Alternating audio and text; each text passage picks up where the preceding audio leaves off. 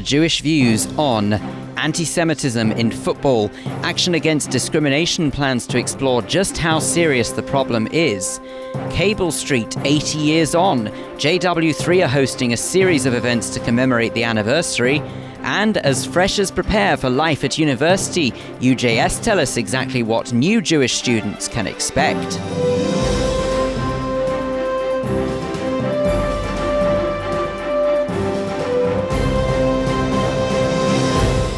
But first, with a roundup of the main Jewish news stories from the past week, I'm Jason Rossum.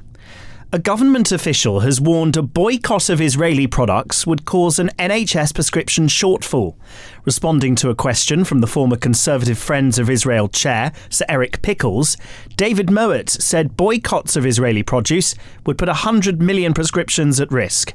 Mr Mowat, who's the Parliamentary Under-Secretary of State for Health, also said banning these supplies would in all likelihood increase prices paid by the NHS. Jewish representatives have chastised a London church for creating a replica Israeli checkpoint in order to show Palestinians limited access between Jerusalem and the West Bank. The Board of Deputies said the exhibition at Hines Street Methodist Church in Marylebone risked harming Christian-Jewish relations. However, the church said the display was carefully curated to reflect the issues of divided communities and to promote reflection and prayers for peace. A spokesman added there's no criticism of the Jewish community or faith. Fresh concerns have been sparked over the government's plans for faith schools. Jewish and Catholic leaders, including the chief rabbi, welcomed the government's announcement 2 weeks ago to scrap a requirement for new free schools to accept 50% of its intake from outside the faith. However, a new consultation paper acknowledges evidence that the 50% rule doesn't promote diversity, but does propose that new faith schools will have to demonstrate through consultations and signatures that parents of other faiths would want to send their children to that school. Plans for an eruv in the south of Manchester were withdrawn this week after almost 1,000 complaints. The plans would have involved almost 100 6-metre high steel poles to form a 12-mile area around Hale and Hale Barns. However, the Hale Eruv Project Trust admitted defeat, blaming Jewish representatives behind the proposals for the bad publicity, after Trafford Council registers almost 1,000 objections with only 100 messages of support. And finally, former JFS head teacher Jonathan Miller has been announced as the new director of the London School of Jewish Studies. In April, JFS teachers and parents were stunned to hear Mr Miller had left the school in what was first described as a leave of absence before being confirmed as a resignation weeks later. Mr Miller said he was thrilled to be able to apply his experience and passion for Jewish education to a superb organisation. That's the news. Now for a look at the sport, here's Andrew Sherwood. Thanks, Jason. Israel ended the Rio Paralympic Games with 3 medals after swimmer Impel Pizarro claimed their 3rd bronze. The 29-year-old's 9th Paralympic medal, Israel's overall haul was 5 fewer than there was in London 4 years ago. Hapoel Beersheva claimed one of Israeli football's best ever European club performances last week after they beat Inter Milan in their opening Europa League clash. The Israeli champions won 2-0 at the iconic San Siro and next faced Premier League side Southampton. And finally, Avi Markovic scored what could go down as being the best ever free kick scored in Jewish football. The RC UK FC player-manager curled in a sensational effort against Faithfold B in their 7-0 Division 2 win at the weekend. Watch the video of the goal and catch up on all the latest Jewish sport at www.jewishnews.co.uk. Andrew, thank you very much indeed. Well, welcome along to this week's edition of The Jewish Views. I'm Phil Dave. Let's start off, as we always do, with a look through your edition of The Jewish News. Joining me in the studio to go through it is online editor Jack Mendel and features editor Fran Wolfish. Welcome to you both. The front page of the paper this week reads, British Muslim charity takes Israel to court. For legal reasons, we are not going to go into that, so let's dive straight into the paper. And Jack, inside the paper this week, Labour, shock horror, are in the news once more. How come? Labour are in the news once more. They're in the news because this week a new code of conduct was agreed by the Labour National Executive Committee to tackle online abuse. The proposal was put forward by the Jewish labour movement, and it basically wants to treat racism and anti-Semitism on the same level as supporting another party. Now that might seem a bizarre comparison. Surely you'd think anti-Semitism is a worse crime than supporting another party. But there you go, that is the motion. And it was welcomed by Jewish MP Ruth Smith, who's been subject to plenty of online abuse, including anti-Semitic abuse.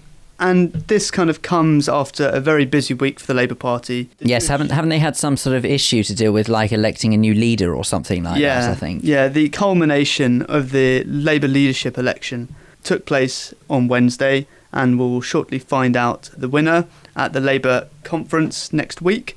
But this comes after Jewish News was the media sponsor for the final hustings between Jeremy Corbyn and Owen Smith, which gave insight into what they'd do if they were elected as Labour leader, or in Jeremy Corbyn's case, re-elected as Labour leader. Indeed. Well, it is certainly an ongoing saga, to say the least. The Labour Party have definitely featured a considerable amount in the news. In fact, I'm almost worried that when all of this does come to a head, are we even going to see the Jewish News as much of a newspaper, more of a leaflet? Because there won't be anything to put in it, I worry. Yeah, I wouldn't be too worried about that. I'm sure Labour will still continue to be in the headlines, as will every other major political party, not to single them out. I think we do have to give credit where credit's due. You know, they are obviously trying to do something about it. They are going to get heavy on online abuse, and that is only something I think to be welcomed. Yeah, I think we should applaud it. It's the first real step that we've seen by Labour to actually address the problems of the recent allegations of anti-Semitism. What I really do hope is that the Code of Conduct isn't just more words on paper, and that if some members are shown to have actually said anti-Semitic remarks, that action actually is taken, because it is action, not words, that we need at the end of the day. Now, let's see what happens. Well, I mean, obviously, of course, the other thing to point out is that I do find it, as you rightly identified, a little bit of a bizarre comparison to say it's almost as bad as supporting another party. But hey, hopefully, if to the Labour Party, to be fair to them, if they think that it is a serious crime and something to really get upset about, maybe they will take it seriously. Also in the paper this week, the subject of schools has arisen once more, and this is because I believe that there are a couple of new schools about, or potential new schools, I should say, about. Well, there's a clear demand for new Jewish primary and secondary schools, and at the end of next week, we're actually going to see 2 new applications being handed into the Department for Education. One will be coming from Kavanagh College, which will be a 5-form entry free school adhering to the United Synagogue ethos. There was actually a meeting earlier this week where more than 100 prospective parents turned out to hear about the proposed school, and it will serve the South Hertfordshire, North West Barnet and North Harrow areas. Clearly there is a big demand. The population in these areas, the Jewish community in these areas, is swelling, and there's a growing concern that there will not be enough secondary school places well, there aren't enough now really, but in the years to come it will become even more acute. There's also a second bid which is going to be put in by Barkai College, very similar in that it will have a modern Orthodox ethos, but they would accept students from Hertfordshire to Westminster. So quite a large geographic area that they will actually be covering in terms of admissions. And it was proposed that perhaps Kavanagh College and Barkai College could actually merge their applications, but there are differences in opinion over the proposed school ethos and also its admissions. So for the moment, there will be 2 separate applications, and hopefully there will be at least one that's successful, which can only be a good thing, I think, for the Jewish community. Certainly. Well, I mean, what I find absolutely bizarre about all of this, all of these Jewish schools that pop up all over the place, is that it doesn't seem that long ago that the only choice out there was either JFS or Carmel College. That's what I find bizarre. They just seem to be everywhere now, which is obviously not necessarily a bad thing if that's the way people want to educate their children. Sadiq Khan, moving on, is in the news as well, and that is because he is going to be addressing a Cable Street event, I believe. Yes, Sadiq Khan, it was announced, will be addressing the Jewish community's commemoration of the 80th anniversary marking the famous Battle of Cable Street, and he'll be joined by TUC General Secretary Francis O'Grady.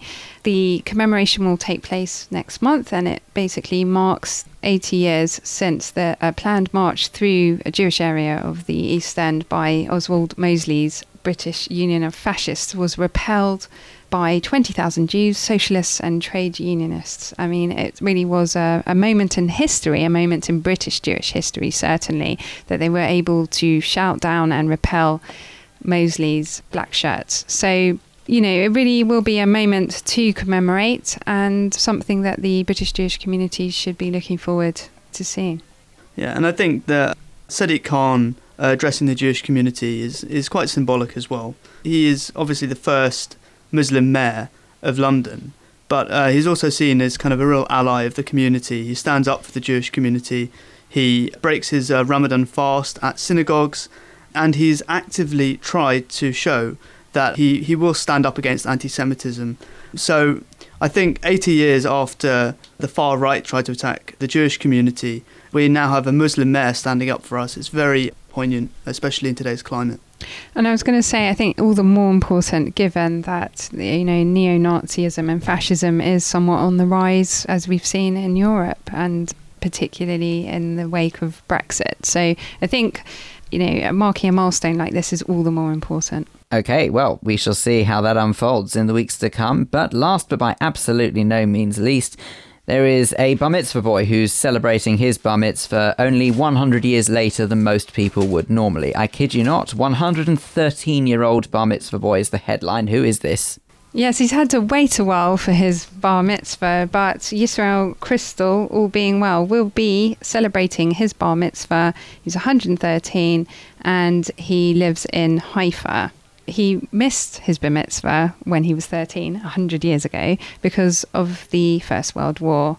So it's a lovely story to think, you know, that first of all, that he's even got to this age, but now that he is able to mark his milestone, becoming a Jewish man, which of course he has been all these years, but now it's official. Not only is he going to be celebrating his bar mitzvah so late, but this guy is not only the oldest man in the world, but he's a Holocaust survivor as well. So, I mean, this is a person, he's really one of a kind, so it's a special moment for him. Certainly is. Well, mazel tov to him from all of us, I guess. But that is all we've got time for the paper review for this week. Thank you very much, you two. Don't forget, you can pick up your copy of The Jewish News every Thursday across London, or you can always read the e-version online at jewishnews.co.uk. Now, anti-Semitism rears its ugly head in all ways and is certainly not a new phenomenon for the community. All aspects of life can be affected, whether it's politics, as we've just been hearing, and certainly has been the case over the past few months, or even the beautiful game. The organisation Action Against Discrimination are to host a panel event that hopes to unpick just how serious a problem anti-Semitism in football really is. It will be chaired by the chairman of AAD, Jonathan Metliss. I've been speaking to him to find out more about this. I started by asking him to explain exactly what his and his organisation's concerns are. Well, quite simply, anti-Semitism in football still exists, whatever people might say otherwise, and our belief, or the charity's belief, is that the activities or the action taken to combat anti-Semitism in football has been inadequate to date. And the purpose of this charity is to raise funds to donate to other organisations that combat anti-Semitism in football, and to put the whole matter back onto the radar screen as a serious issue to be addressed. Okay, so tell us about some of those organisations that you mentioned that do work to try and tackle it, because obviously there's your organisation, but what else is there out there that does try and combat such issues, and what are the issues they face? Well, you've got the primary body running English football, which is the Football Association. They have a remit to combat anti-Semitism and racism in football. 2, you have the organisation called Kick It Out, Kick Racism Out of Football, which is funded by the major footballing bodies such as the Football Association, the Premier League, the League Managers Association and others, and they try valiantly to deal with it, but the reality is that they have no powers of enforcement as such. So with what has been going on, and I can cite various examples if you want me to be specific, we believe that there is a need for this issue to be tackled properly. In answer to your question, we don't believe that the community organisations have equally failed to address the situation and to deal with it properly and effectively. You see, what seems a pity in all of this is because I've always known in the limited experience that I've had with football, because it's not exactly a hidden secret on this programme that I'm not the biggest football fan.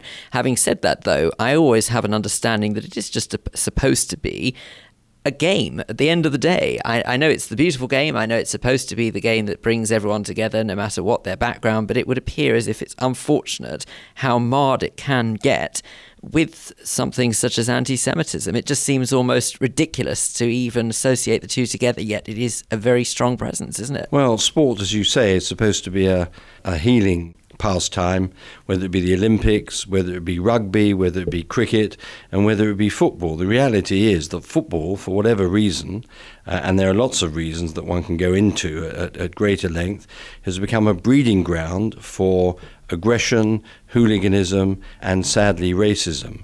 We had recently had events at the former Olympic Stadium only a week ago where fans were fighting each other. We've had incidents at White Hart Lane last year with Arsenal supporters attacking Tottenham supporters and chanting anti-Semitic comments to the bargain. So if you want to take this issue seriously, you can ignore it. Of course you can ignore it and say, right, fine, I won't bother. Let it happen. I'll go home. I'll watch my football. I'll go home in any event. But if one is going to adopt some sort of social conscience and some sort of self-esteem, then the matter should be properly addressed. Tell us a little bit about this event, in that case, that you are hosting at JW3. You're chairing it, aren't you? I'm chairing it, and the purpose of the event is effectively twofold. First, to raise the whole issue, which has gone somewhat quiet in community terms, and two, to raise money that will be given to those charities. And this is a panel event, isn't it? So it's obviously going to be a discussion very much similar along the lines that we're talking about now. What can be done about racism and anti-Semitism in football? What should be done about it? Well, actually, if you look at the title is quite provocative, because what it says is anti-Semitism in football, how serious is it now? So there are conflicting views. I know for a fact that one of the panellists believes that there is no anti-Semitism in football. Having said that, if you look at the Kick It Out statistics, of 83 faith-related issues that were reported to Kick It Out last season, 2015/16, 79 related to anti-Semitism. So there's a conflict there in views, and I'm sure that there'll be a conflict within the audience. Tell us a bit about the panel. Who's actually going to be on this panel? We selected or invited people to sit on the panel from sort of diverse areas of interest. We have the chairman of the Board of Deputies, who will be asked and can say what the Board of Deputies are doing in relation to combating anti-Semitism in football. A Jewish footballer who can talk about any abuse that he may or may not have received. Leading journalist Henry Winter of The Times, who is familiar with the topic and has written on it in previous incarnations. The author of Does Your Rabbi Know You're Here, which was a book about Jews in football, who has a specific view on the particular issue. The director of Kick It Out, so she can be quite specific in relation to incidents that have been reported to Kick It Out. And finally, a football owner who can talk about football clubs generally and his specifically as to what football clubs are or are not doing to combat racism in football. So the audience will have an opportunity to ask questions. One anticipates quite a lively discussion. So each individual has been selected as they represent a different area of the world of football and fighting racism.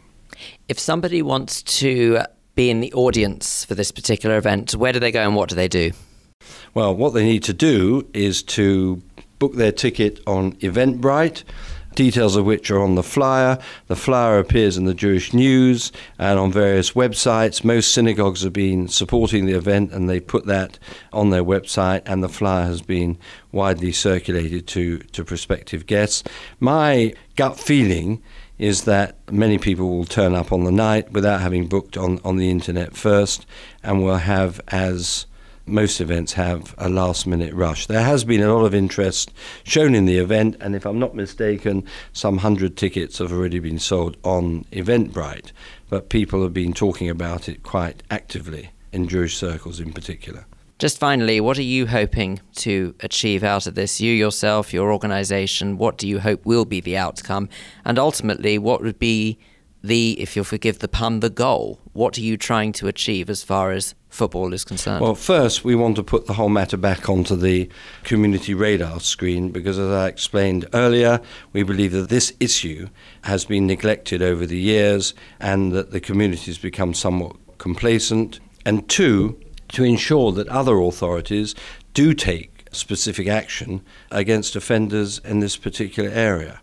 This is the first of a number of events that we propose holding, and I should point out that over 2 years ago, we weren't called Action Against Discrimination then, we were called Support for Charity. We changed the name subsequently. We held and organised an event to raise money for Kick It Out at Wembley Stadium, which raised in excess of £40,000 clear for that particular body. So we have achieved in the past and we intend to achieve in the future. The bottom line is that we, Action Against Discrimination, intend to become the leading voice in combating anti-Semitism in football. Chairman of Action Against Discrimination, Jonathan Metliss, talking to me there about his organisation's concerns over anti-Semitism in football and the event they'll be hosting in light of it. It's called Anti-Semitism in Football, How Serious Is It? And it'll be at JW3 on the 6th of October from 6:30pm. And tickets are priced at £15. For more information, go to actionagainstdiscrimination.eventbrite, spelt BRITE.co.uk. That's Action Against Discrimination, all one word, .eventbrite.co.uk. The full flyer can be found on page 27 of the Jewish News this week. You're listening to The Jewish Views in association with The Jewish News. Still to come on this edition, Clive Roslin will be here for our Jewish Schmooze. Today, Clive will be joined by actor and photographer Tony Honigberg, founder of the Jewish Poetry Society Judy Carberitz, and lawyer Denise Lester.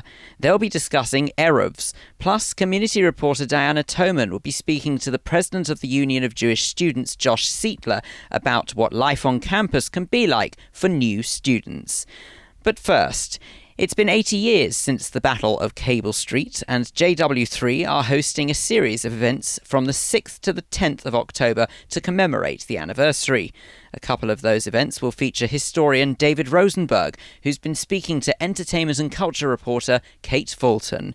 Kate started by asking David to give us a little insight into what life on Cable Street would have been like. It was a kind of narrow artery leading from just where the city meets the East End, and it leads east towards the docks. And both sides of the road, it was a very narrow street. Both sides of the road had shops at ground level and 2 levels of tenement flats above. And part of my family, my grandfather's cousin had a shop at 27 Cable Street, which ended up about 20 yards before the first barricades on the day of the Battle of Cable Street, and they lived above the shop. And people worked, you do live above the shop, but they worked, they were bakers? Well, there was a lot of people, boot and shoemakers, tailors, dressmakers, furniture makers, and the interesting thing about it is that if you go 2/3 of the way down the street, it's almost entirely Jewish in 1936, and then suddenly the Goldsteins and Rosenbergs and they turn into Higgins and O'Sullivan because it's the Irish end of Cable Street, and the connection between the Jews and the Irish is very key to what happened on the day.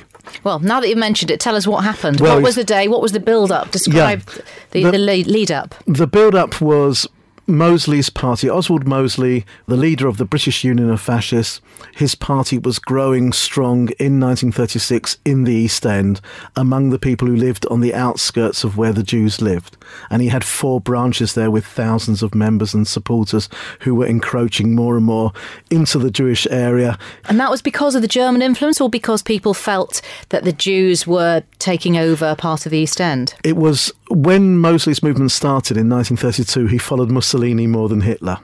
But in 1936, Mosley's movement is taking a further turn more towards Hitler type fascism, and they were winding up the surrounding communities, telling them that all the problems they had in their lives of unemployment, low wages, bad housing, it's because of those Jews. And the Jews are on their doorstep. They're a kind of visible enemy. It's one poor community being encouraged to attack another poor community. But the anti-fascist movement that was growing was trying to bring those communities together.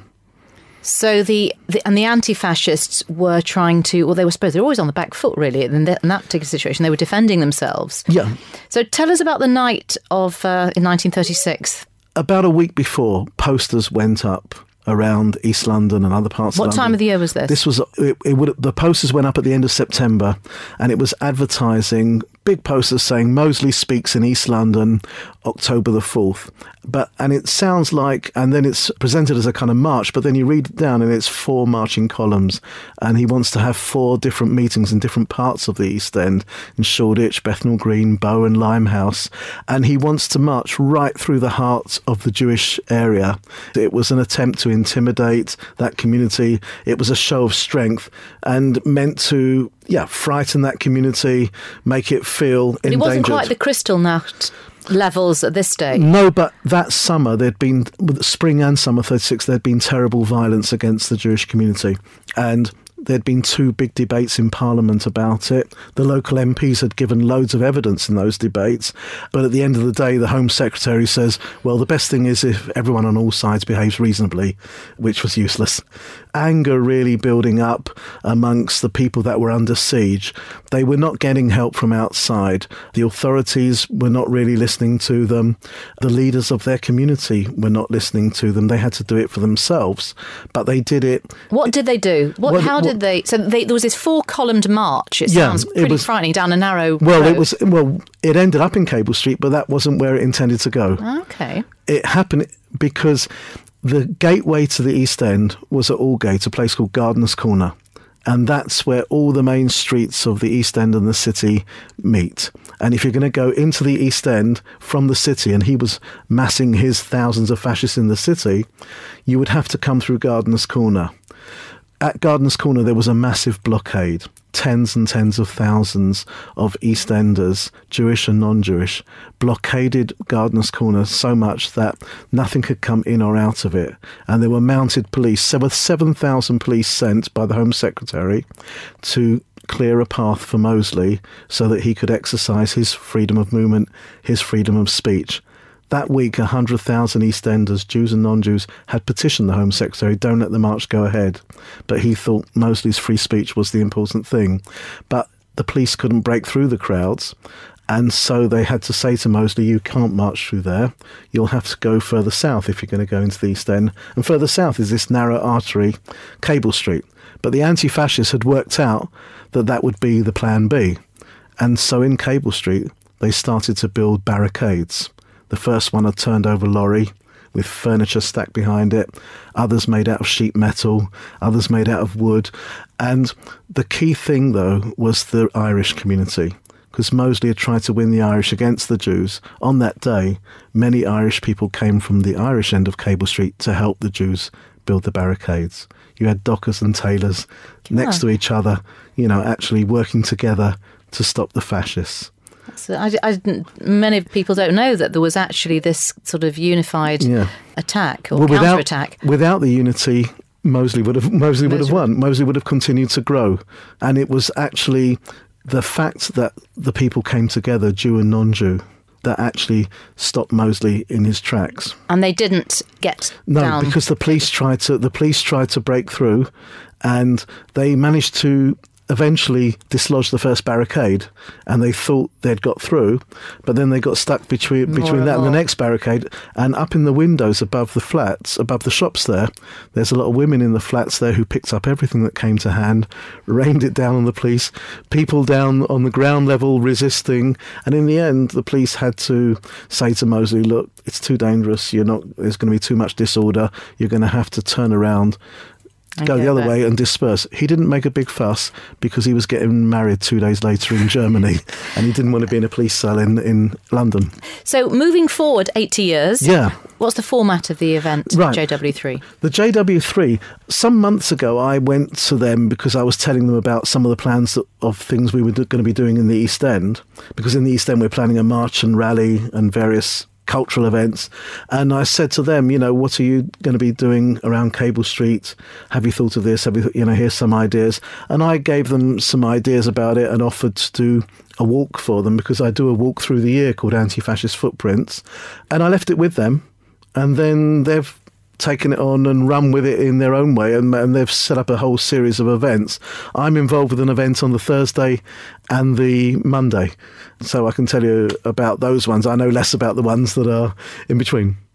And who's it meant for? JW3, I think it's a Jewish community centre. I suppose they largely get a mixed Jewish audience of different kinds, different generations. They've got some events which are for kids. They've got some events which probably would appeal more to young people who are not kids, young adults, others that are more for a sort of general audience. I mean, the walk I'm doing, I would imagine it won't be kids coming along, and it's likely to attract people who have some memories, maybe through their families, of your relatives who were involved with the Battle of Cable Street. On the Monday, it's a spoken word event, which I'm doing with Sam Berkson, who's a hip-hop poet, Ivor Dembina, who's a comedian, Bernard Copps, who is a poet and playwright, who was 9 years old at the Battle of Cable Street, but he was down there, he was a witness to it. And I'll be telling some of the story, but through the words of people that were participants in it, a number of whom I've did interviews with, and I've sort of got lots of material in their own words about what happened on the day. And if people want to come to either to one of your walks or to the JW3 event? Right. If you want to come on any of my walks, you can go to eastendwalks.com. If you want to come to know about all the events that are happening in the East End, there's a website, cablestreet80.org.uk. And to find out about the JW3 Festival and all the events they're having, go to jw3.org.uk. Historian David Rosenberg speaking to entertainment and culture reporter Kate Fulton there. For more information on the Cable Street Festival, again, which runs from the 6th to the 10th of October at JW3, then go to jw3.org.uk. If you would like to get involved, we would love to hear your Jewish views. You can email studio@jewishviews.co.uk, or you can contact us via social media. Find us on Facebook by going to facebook.com/Jewish Views, or on Twitter, we are @JewishViewsUK. Now, life at university can be daunting for anyone. That's what they tell me. I'm not actually one who's experienced it for myself. I digress. Well, we are now officially in what's known as Freshers' Week, the time when new students go and find out for themselves what lies ahead. Of course, life for Jewish students could be even more daunting, especially in light of some of the news we've heard from various campuses up and down the country. Community reporter Diana Toman has been speaking to Josh Seitler, the president of the Union of Jewish Students, to get an insight. Diana started by asking Josh to tell us exactly how the family orientations of Judaism translate for a student once they arrive on campus. I find that fascinating because I come from a very family-orientated community, and so for me it was interesting when I came to university that I went to university in London, and each campus has a group of students who also enjoy, or many of them enjoy, family experiences, and so they put on Friday night dinners, and they have, so in Sheffield, for example, they're having a welcome, they were just discussing what food there's going to be, but they're having a welcome event next week where everyone's going to come and meet each other, and they're going to decide how is it going to look this year, and they're going to go out, and they're going to have Friday night dinners, and they're going to have all kinds of events, and it's interesting that, because it's nice being at a smaller JSOC, at a smaller Jewish society where it's much more of a family feel. You can really see that everyone takes an extra second to get to know each other, and the people are really trying, because there's not hundreds of people here, and it's very much it's a real family feeling.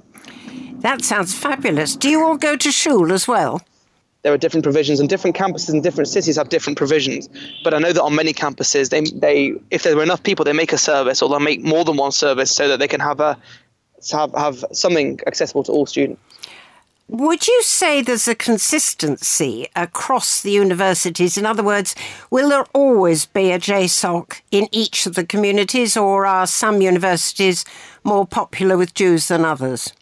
So there are 64 Jewish societies in the United Kingdom and Ireland, of which there are probably Jews on more than just those campuses, but there are 64 established Jewish societies across the country. So it spans from Exeter to St Andrews and Aberdeen, and there are people from UJS currently all over the country. As we speak, there are people there's someone in Cardiff, there's someone in Aberdeen, there's someone in Oxford, I'm in Sheffield, all over the place. But every Jewish society has its own unique way of doing its own Judaism, because again, it's peer-led, it's run by the students.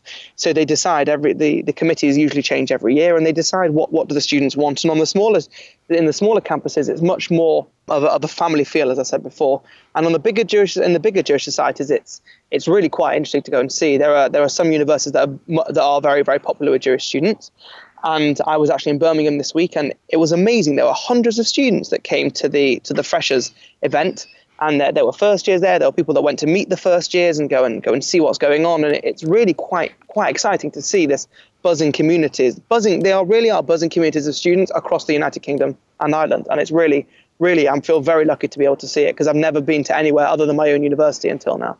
So this was a bit of an eye-opener then. It sounds fabulous, actually. Well, I went for my campaign. I went around the country. I hadn't been able to go to everywhere. I only had a week.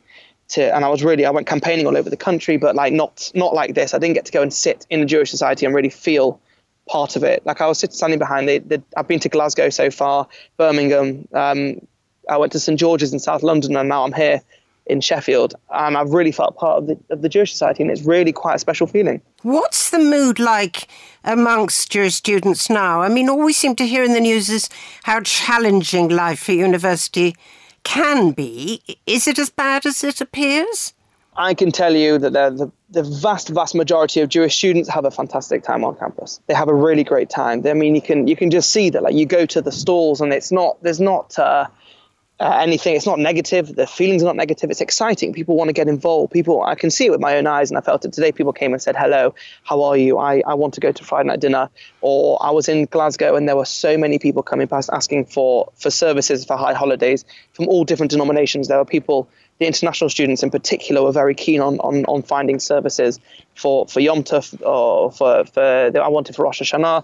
And it was really, rather than there being a negative feel, again, it's the beginning of the year. Everyone's excited. Students are excited. And the vast majority of Jewish students have an amazing time. And Jewish societies and Jewish students are doing amazing things across the country.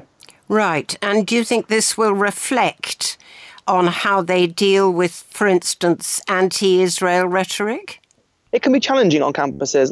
There's no question about it. It can be challenging. But Jewish students know, first of all, that they have their Jewish societies to look after them, they can organise, but also they have much wider help. So UJS runs campaigns during the year, and UJS are connected to many organisations that will help Jewish students on campus. And when it comes to it, if there's a problem on campus, Jewish students will phone up UJS, or will phone up CST, or will phone up whoever it is, and we'll really work and get involved to work it out. But there's so much help for Jewish students that's what we try and do, and it's really, it's not as bad as it's made out to be in the media.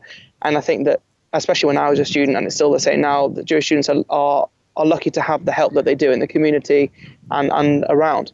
What advice would you give to a young member of the Jewish community listening right now to you, who's either just going off to university or maybe has just moved there? I gave a piece of advice, which was make sure you don't leave your washing for too long, because it starts to smell. But from a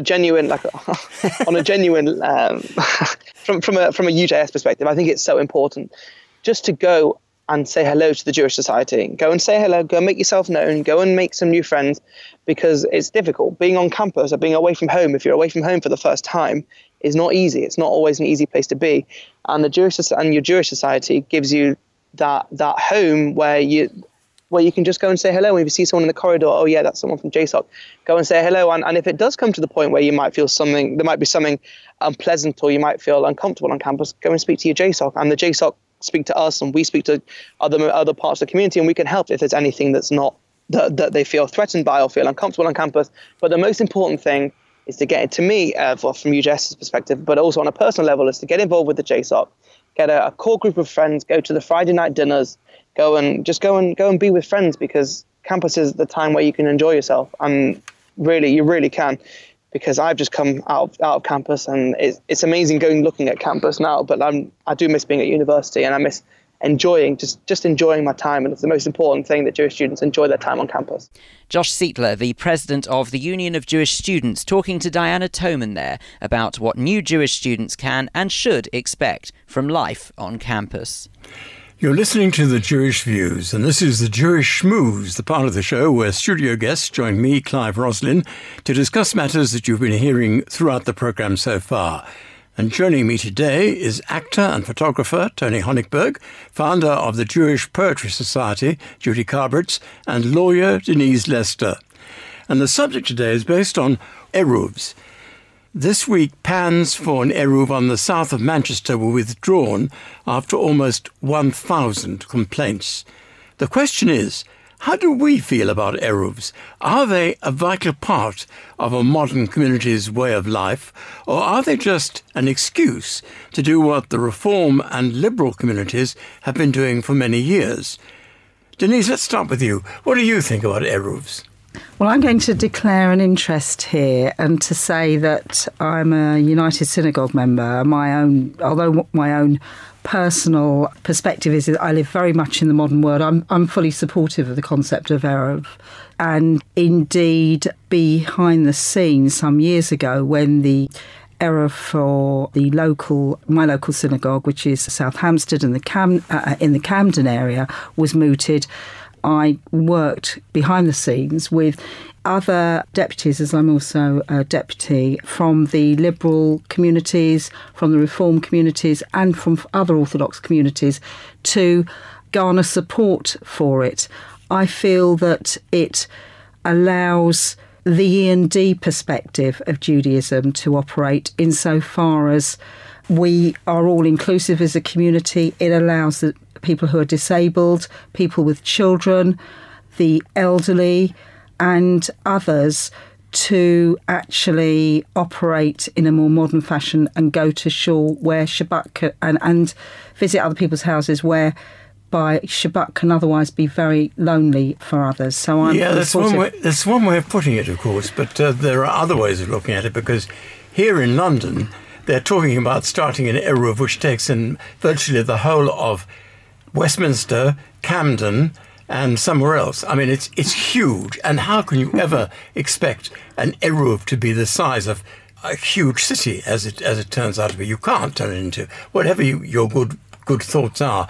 Let's see what the others say. Well, I just think you could call the whole UK an eruv. We've got water going round it, if you're that way inclined. Do that. Well, I suspect you could do in one way, but an eruv was formed out of being the size of a small community, so it shouldn't actually be too large. I'm also a member of the United Synagogue. I think it's a bit of a nonsense, personally, although it doesn't affect me if there is one, because if there isn't one, I would still, if I had to wheel a pushchair, I'd wheel a pushchair. If I had to carry an umbrella, I'd carry an umbrella. If I had to carry my tellers to shul, I would do that anyway if there wasn't one. But it helps the people who believe. Who are Shomrei Shabbat, who are observant, and it's like there's an analogy. It's like the laws of keeping kosher, kashrut.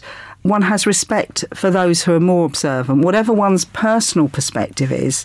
And I have to say that the amount of goodwill between the various communities in the area where I live, in Camden, across the religious faith perspective, was quite astonishing. And why not have an eruv that's the size of Westminster? Why not? If you have a real eruv, yes. But as I tried to explain a moment ago, this is what they're talking about in London right now. I don't know what they were talking about in Manchester.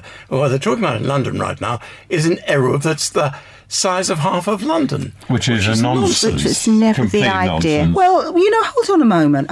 There are people who aren't Jewish that listen to this programme, and there are people who would not want Jewish people to engage in religious observance. So I'm going to be the checker to everyone and say, why can't we be loud and proud? I think we also there's nothing wrong with that, but why would we have an eruv of that size that Clive has said when it's really, we have a small eruv? And I think, which is what we've got so far. I go to Lauderdale Synagogue, Sephardi Synagogue, most Shabbats. Right. And many people come there with umbrellas, with pushchairs and whatever else. The rabbi doesn't say, oh, how naughty of you to come with a pushchair or an umbrella or whatever it was. You don't have to, bearing in mind that there's an eruv. And the few people who come to the synagogue every Shabbat, who do come, and those who are strictly kasher, are not going to be annoyed if somebody comes along with an umbrella. So that makes the whole thing... But there are But there are people that do observe, who do follow the concept of going from the private to the public domain and not wishing to carry and do not want to push chairs. And I know from my community, which is Southampton, we've got quite a frum contingent, and there are others. And just because there are those who are less religious, it doesn't mean to say that you have to go to the left on this. Rather, respect and accommodate the right. You see, if we don't stick up for our own traditions, who will? If not now us. This is actually not that much of a tradition, because for years we went around without eruvim, I suppose it should be called. Yeah, I'm sitting here reading something from my Rabbi Shlomo Levin, who says an entire tractate of the Talmud is devoted to the subject. I hope you don't mind, Rabbi Shlomo, me reading this. This is the concept of an eruv, a brief explanation, and the laws are subsequently codified by Maimonides and Joseph Curran and the respective halachic compendiums. So the concept of an eruv is very historic. Just because we are here tonight propounding quite vehemently one view or the other does not negate the fact that this was a historic device whereby there could be an elongation of the concept of the private domain into the public domain, which is, for the people who aren't Jewish, it's a device which allows Orthodox Jews to carry and push wheelchairs, push chairs, and not be confined to their homes. What you're saying is right, but what Clive's saying, and I have to agree with Clive, is that the vastness of this proposed eruv is surely too vast. To be an eruv, it has to be closed in. There has to be a certain size. I thought I was understood. Well, no, there are poles. The we know how they work. And the strings. Well, you might know, but our listeners don't necessarily know. But you cannot say just because it's vast, it shouldn't be, nor should it work. But that wasn't the idea of the original, this original concept that you've got here. It had to be. It wasn't as big an area. I mean, they spoke about this originally when they came up with an eruv in Edgware. They were talking about it, and someone said, "Well, why don't you use the M25 as the boundary, because it's a continuous road and you could use that as a boundary?" And they couldn't do it because of the size of the area. It had to be the size of a local area. Well, what Clive's saying is this is now not going to be a local area. Is it done by size or population? I think it's done by area, and there's also the concept of natural boundaries. Now, I'm not an eruv architect. In fact, I'm not an architect at all. Is there an architect in the house? Not today. So it may well be that there are sub-areas, and I know that whoever has designed this, whatever, and we can't misrepresent the position, because there's been the eruv in northwest London, which is in separate strands and separate areas. And it's not only the poles and the strings, there's also natural boundaries, walls and etc. And I'm not an expert, but we can't just say, oh, it can't be so and it shouldn't be so because it happens to be vast, because none of us are experts. But in fact, my grandfather was a rabbi, and he had to spend the last few years of his life in a wheelchair. Right. And he said, I would rather go to synagogue in a wheelchair than to go and not go at all. But he said, even if I lived in an eruv, I would then obviously be able to use the wheelchair, but I will still use the wheelchair.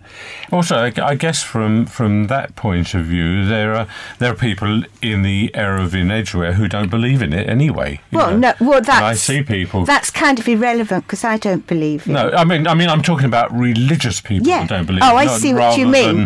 Than someone that may be a little bit secular, reform or progressive. Yeah. These are ultra orthodox who don't believe in the Eruv either, which is an interesting fact. It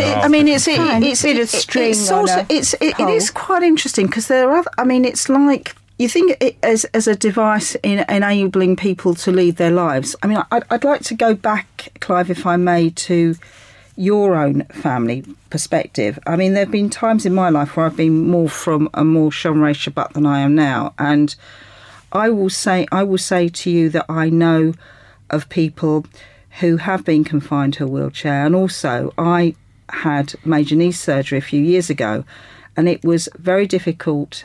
It was impossible for me to walk to my shul unless I drove, and it caused me a great deal of discomfort. Now, there was the potential that I could have been confined to a wheelchair, and that would have caused me a great deal of angst. Times have moved on, and I've had knee surgery, and I'm able to walk to my own synagogue, which I thank Hashem that I can do. So, at the end of the day, each individual Jew and each individual human being leads their life according to their own strictures, but we should allow the most orthodox to enable themselves to celebrate Shabbat. You're saying going to the highest common denominator? Absolutely. It's like the kashrut argument. But sometimes the highest common denominator don't use it because they don't believe in it. That's what I was saying. So there's some extremely orthodox people in Edgware who don't believe in it and don't use it. It's an error. I'm not against eruvim. I'm not against an eruv. What I am against is saying all sorts of excuses if you like, and you can get into a car because you want to go to a synagogue in another part of this new eruv, which is probably 5, 10, 15 miles away, and say, I can drive on Shabbat because this is now an eruv. Well, that's what I'm saying. I think that's a stretch. I don't think you'd be able to drive, but you could certainly push a because they say that driving is work, although to me, to drive up a hill is work. Less. No, the driving concept is because you're creating a spark and you're not allowed to create a flame. But if that's why you can't open a fridge, so what about with a light? Interestingly, if the bus driver is driving the bus and causing the spark, and it's going anyway, are you then allowed to get on the bus? Not really, no. Is that because it's going against the whole it It's goes against interesting you bring that up because I was talking to someone the other day who is deeply religious. He is Sephardi. He's very, very, very frum. Yet he, at times, comes to synagogue and runs after a bus. And if while he's running he can get on the bus, he will go on it.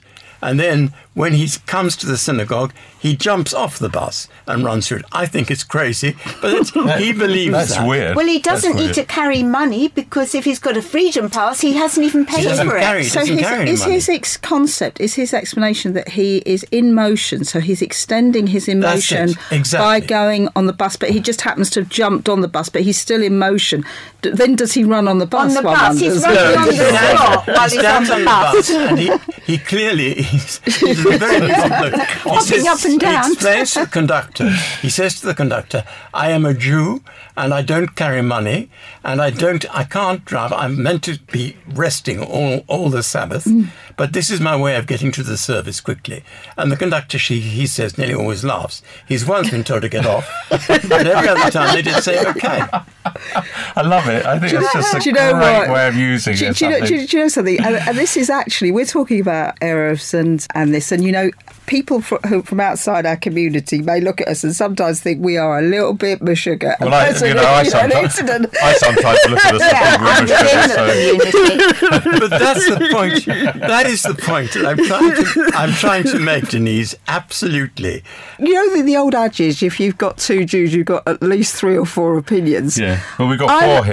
Well, exactly. And we've got lots of different opinions. And you'll have had, no doubt, people sitting, ruminating in a room, drawing diagrams, looking at the measurements, plutzing, kvetching, coughing, and agonising over this. Yeah. And there would have been a whole halachic Talmudic debate about where the eruv is, where it starts, where it finishes, in the mittendrin or whatever, and I haven't got a clue. I must say that... I haven't got a clue. I must say that I don't... When people object to it, I don't see why they should object to it, because it doesn't affect them. The poles in the street don't affect them. The wires don't affect them. I mean, I walk around Edgware. I don't even know where the poles or the wires are. You can't see them. No. And I think this was probably the objection in Manchester, was having more street furniture going up. But you don't see it. But if a frummer wants to, some very religious wants to move into the area, it can even increase the price of the house. So. Yeah.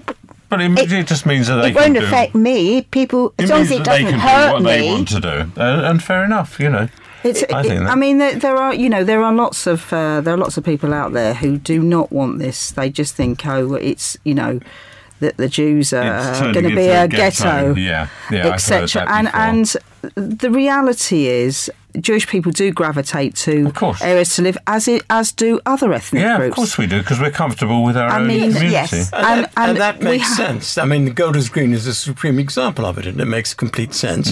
And there's a part of London where many Hindus live, and they all love it because they're all together. Exactly. That makes sense. It makes up your community. And if you walk down the Edgware Road, there's an entirely different complexion, or Southall, wherever. The reality is that we live in an amazing country with so many diverse multi-ethnic groups. It's beautiful, actually, we should celebrate our diversity, not think that it's a negative that a religious grouping such as the Orthodox want to practice and just have respect for it. Well, that's a very good way in which to end. I'm afraid our time's up, but my thanks to our guests, actor and photographer Tony Honigberg, founder of the Jewish Poetry Society, Judy Carbritz, and lawyer Denise Lester. And time now for our rabbinic thought for the week, and this time it comes from Rabbi Andrew Shaw from Mizrahi, UK. In a year of shocking news, I was quite surprised to see the despair on social media of the imminent divorce of Brangelina. And it makes you think about the priorities of people in life, that this is something that they care so deeply about. But at the same time, the idea of marriage or happiness or togetherness is something that's very important to the human condition. And what is fascinating about Judaism is this week, we have in the parasha the list of the tochacha, the curses, the terrible things that will happen to the Jewish people in their history, many of which unfortunately have occurred. But the Torah gives not really a reason, but certainly an explanation towards the end about why these things happen, what we did wrong. And in essence it says, because you didn't serve God b'simcha, with a tuv levav, with joy and with a full heart. And I was at the Chief Rabbi's conference, where Rabbi Fran from America explained one of the problems in the Jewish world is we don't have passion anymore. We are not so committed to really loving what we're doing, to really enjoying our Judaism. Simcha is a vital component of life, not just in marriage, but in everything we do. And in some ways, the lesson of Kitavo, the lesson of the Tochacha, is that if we are not enjoying our Judaism, if we are not expressing a love for what we do in Judaism, and a love for God and a love for our religion, in some ways we really are missing out on a vital component. We're coming up to Rosh Hashanah, when we look back at the year and look forward to a new one. And we wish everyone a Shana Tova, a happy new year. But also we hope it's going to also be a joyous new year. To enjoy your Judaism, enjoy your life, and not get too down when celebrity couples, unfortunately, break up. Thank you to Rabbi Andrew Shaw from Mizrahi UK with our thought for the week. And that's all the Jewish Views we have time for. Thanks to our guests, Jonathan Metliss, David Rosenberg, Josh Seitler. Thanks also to the Schmooze team, Judy Carberitz, Denise Lester and Tony Honigberg. And of course, to you at home for listening. And we mustn't forget to thank the team, including those who helped produce this programme this week: Adam Bradley, Sue Greenberg, Andrew Sherwood and Jack Mendel.